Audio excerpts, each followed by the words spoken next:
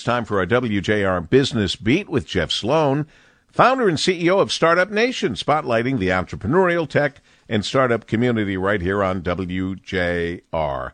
Good morning, Jeff. Good morning, Paul. We all know how significant the auto industry is to the overall advertising market, and new data out by iSpot.tv provides insight into the level of spending on advertising by automakers during the month of April this year versus April last year.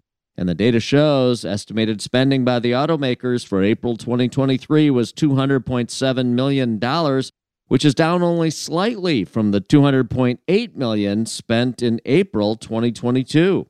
The top 5 auto brands spending on advertising these days, well, of the total market share, 10.8% is spent by Nissan, about 8.5% spent by Kia, Lexus 8.5%, Mercedes-Benz about the same, and Toyota about 6.9% of the total automotive spend on advertising these days.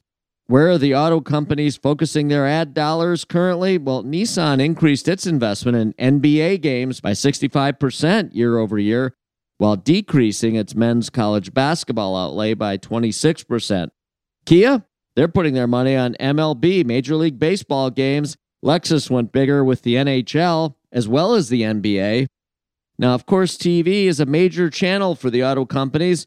Who are the top networks getting automakers spend? CBS is at the top, 7.62%. ESPN next at 7%. ABC, 6.23%. My biggest takeaway from this report, Paul, ad spend is about on par for what it was the same period last year. Might this be a show of confidence that maybe we're close to coming out of economically challenging times we're currently facing? Well, perhaps that's the case. Perhaps the autos are just looking to capture market share and be in position when those interest rates start to come down and people start spending more aggressively to purchase new automobiles. Either way, good sign. I'm Jeff Sloan, founder and CEO of StartupNation.com, and that's today's Business Beat on the great voice of the Great Lakes, WJR. This segment brought to you by Dell Technologies.